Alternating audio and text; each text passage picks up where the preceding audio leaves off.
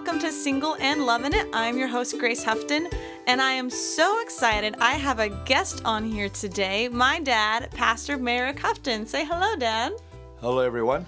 We have a very makeshift microphone situation, so if there's any weird, volume levels, I do apologize, but the content is going to be fabulous, and I wanted to bring my dad on because he has many times said that he enjoyed his singlehood years, and he got married when he was 32.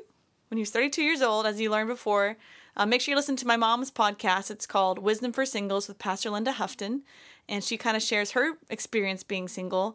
And so today I asked my dad to come on, and he is going to share about the advantages of being single and how to live your life to the best that it can be, even while you're single. You're not less than, you don't have a worse life being single.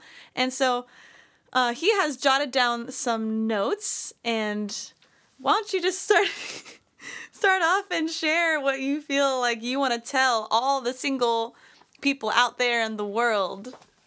Well, first of all, I want to say that if you're single, you're a whole, complete person. Amen. Never let anybody put you down as a second-class citizen, because that's just not true. And if you take a look at the singleness in the Bible, so many people were single, starting with Jesus, Paul. You can go on down the line. Great men of God have done things, or women of God, being single. And the Scripture even talks about it. It says in 1 Corinthians 7, it says that singleness, you tend to be focused on things of the Lord, how you can please God. But if you're married, you're basically have to focus on two things. One, you got to focus on pleasing the Lord, but the other thing, you've got to focus on pleasing your wife, which means life will be more complicated. And so one of the greatest benefits of being single is simplicity of life.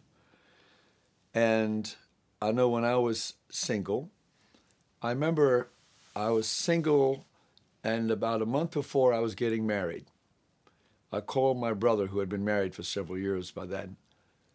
I said, tell me one more time why married life is better than single life, because there were so many advantages I saw to being single.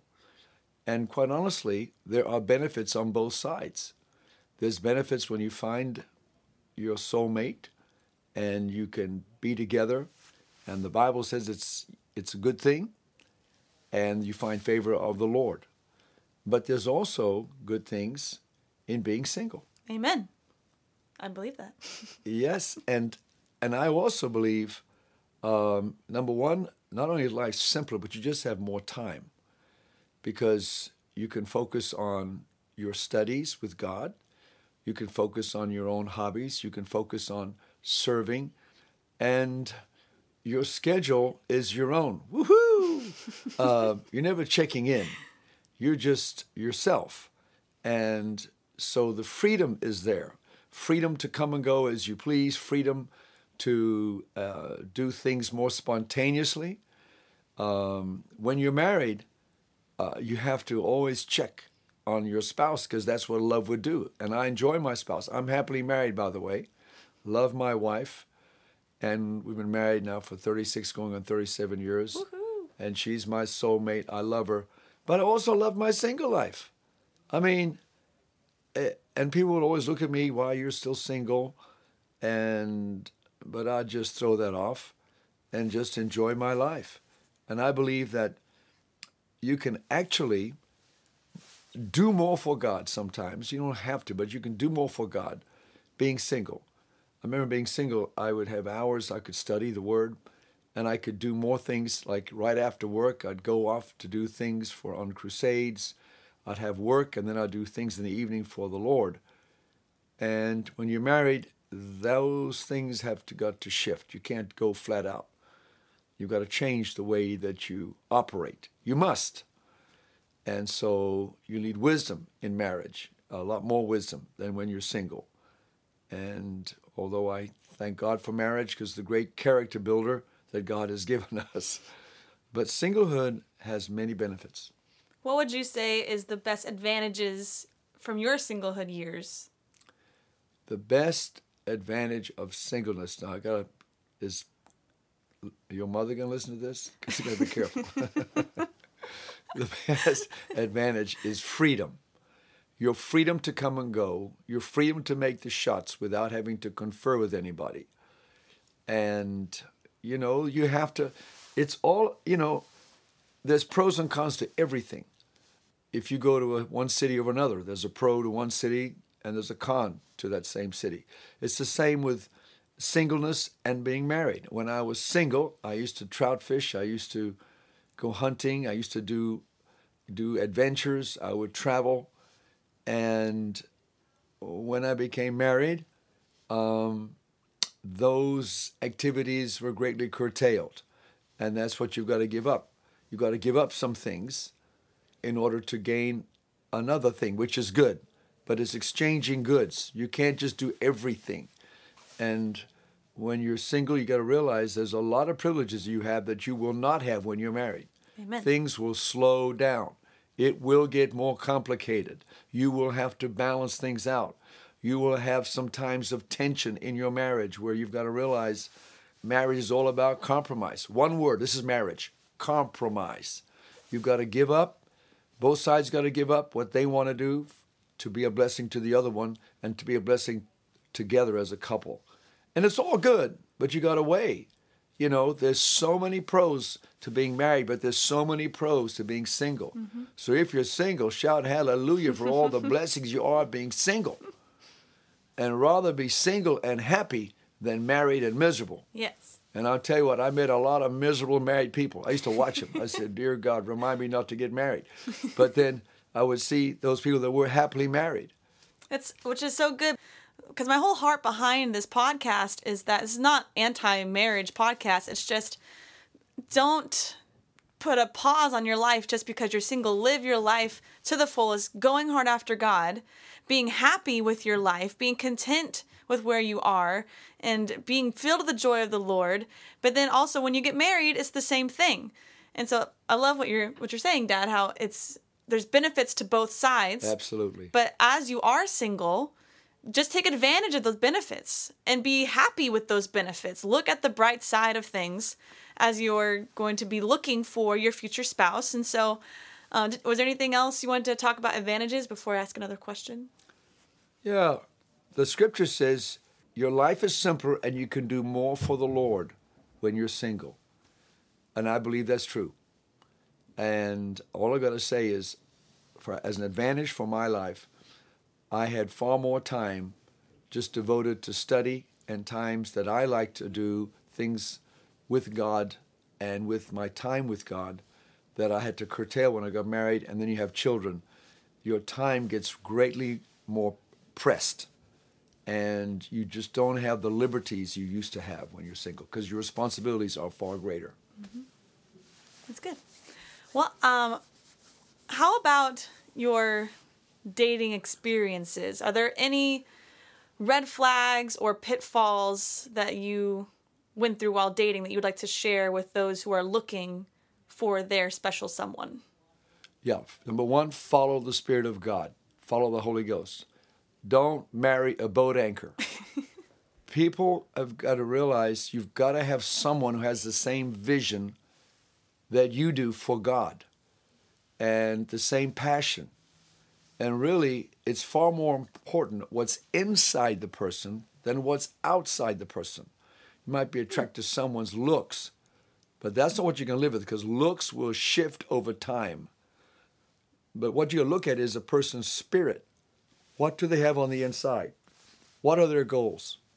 What's their purpose in life? I think where people get in trouble, they get unequally yoked. They kind of like each other and they kind of get connected. Now let's get married.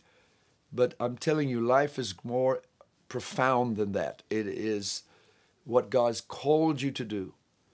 And I would never sacrifice the call for a marital relationship. It's just not worth it. Another thing about dating is you got to, as you keep walking it through, it may seem obvious, but you got to keep testing the Spirit, test your heart, and realize it's very beguiling. that your emotions, which is your soul, will try to override your spirit, which is the voice of your conscience. And I nearly made a mistake in my own life in dating someone just before I met my wife, that I thought maybe this is it, and I was prophesied to by ministers that this was going to be my wife, and it seemed like this was going to be it. And Oh, really? I didn't know that. and so I was kind of like pushed a little bit, and because this person played the piano and was in front of the congregation, and her parents were spiritual and they were very evangelistic, and I would work with them, and I was single. We said, well, we should be together, and we liked each other, and we kind of flowed together. And I thought, well, maybe this is God. But I'll never forget going to God, and we'd actually got to the place where I actually got engaged. But that engagement lasted exactly 10 days, because in 10 days I got disturbed, and I went to God. And I remember praying in the Spirit and waiting on the Lord, and out of my spirit, not out of my emotions. My emotions said, I love her and she's the one. But out of my spirit came these words: she is not the one. And you know what? I took that to the bank. I called her up the next day. I had a meeting and we broke it off. I said, this is not of God. I know inside, even though it hurt me, and even though it seemed so wrong to other people, said, how can you do this? But I'm so glad I did. And I waited on God. I said, God, please send me the one that's meant for my life. And when I met Linda, my wife, the more I talked with her in the first 2-3 weeks, I knew this was my soulmate, because we were right on the same page. And it's proven true after 36 years. And I have talked to women. I'm a pastor. I counsel women who are married. And they would say that on my day of my marriage, I felt this uneasiness, like, don't go through with this. This is not the one. But because I was pressured by all of the events surrounding me to put the wedding together, I just went through with it anyway, and later regretted it, because I realized this was not a match made out of heaven. It was a match made on earth. And you can make a match made on earth work, but it's sure a lot harder than getting the one that God has given you. Better be single than be married to the wrong person. Mm-hmm. I have had to counsel so many broken hearts and hurt that goes on, which is unnecessary. So I've always tell people, be happy being single. Be free. Enjoy the many, many benefits of being single that married people do not have. Enjoy them. And you realize when you get married, you're trading in all those benefits for another set of benefits. But you can't keep all the benefits of singlehood into your married life. Mm-hmm. But the most profound decision you'll make in your life is the one you marry. Mm-hmm. And it must be treated with great respect. And therefore, you don't play with your emotions. You don't play with relationships.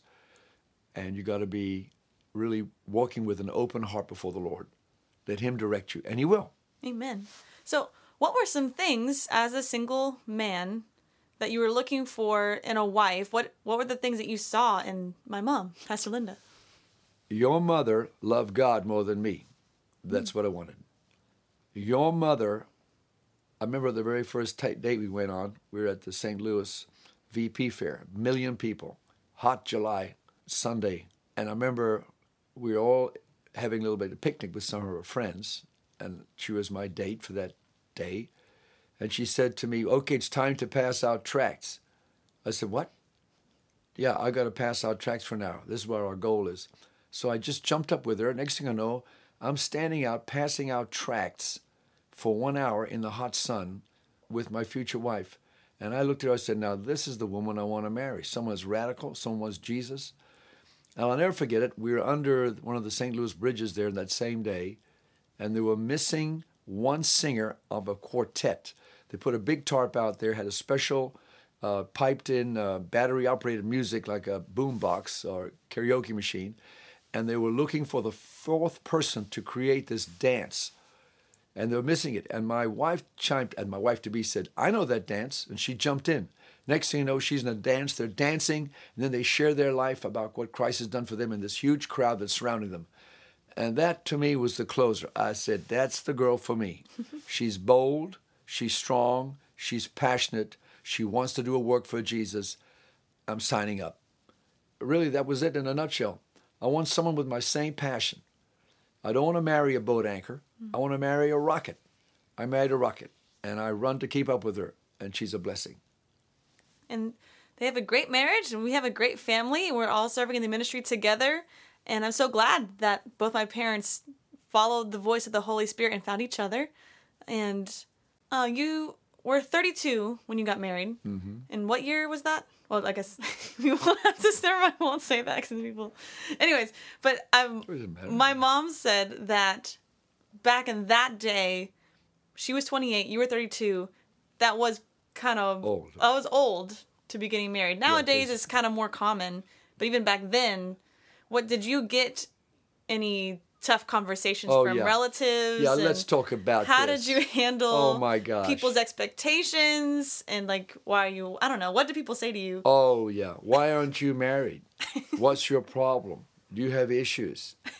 I look at those people and I wanted to just hit them. No, I should edit that out. No. So I looked at those people and I would say, you know what? Mind your own business.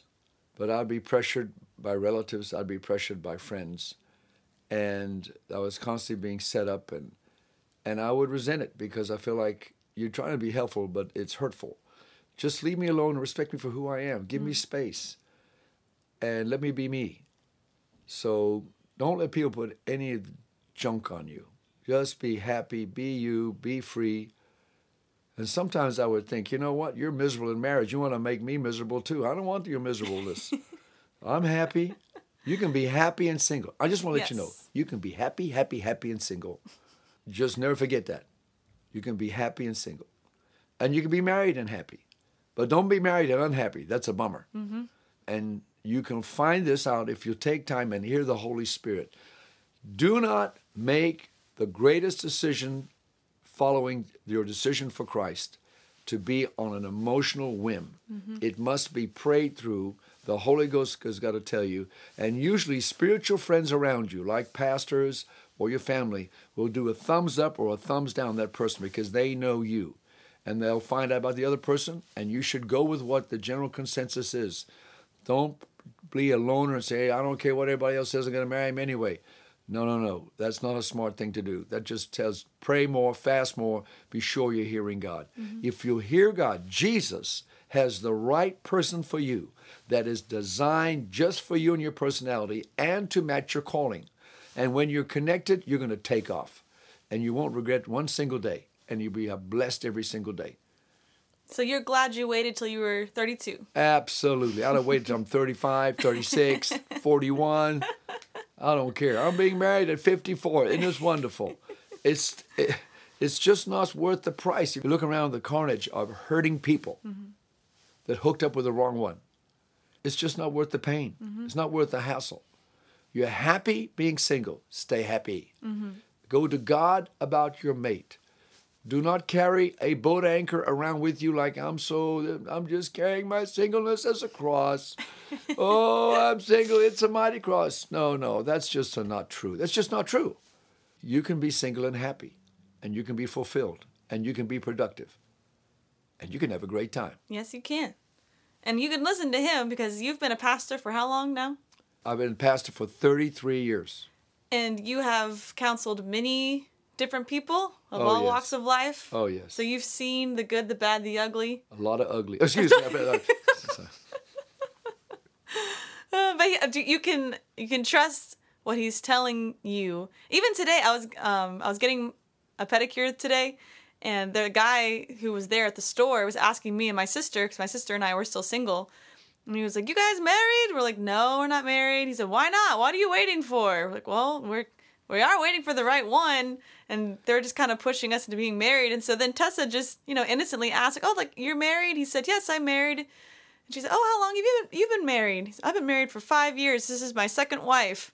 And Tessa and I were just like, And then I'm reading, like, I never read magazines until I'm getting my nails done. I'm looking through the articles, people just breaking up, third, fourth spouse, and just pain and heartache. And I'm just like, you know what? I'm fine with waiting for the right one. Better to wait for the right one than jump Absolutely. into a relationship that's going to cause you hurt, pain, and turmoil, and it's going to slow down the call of God on your life. Because I want to be married to someone who's going to be running alongside with me with the call of God on both of our lives, instead of having to deal with our pain.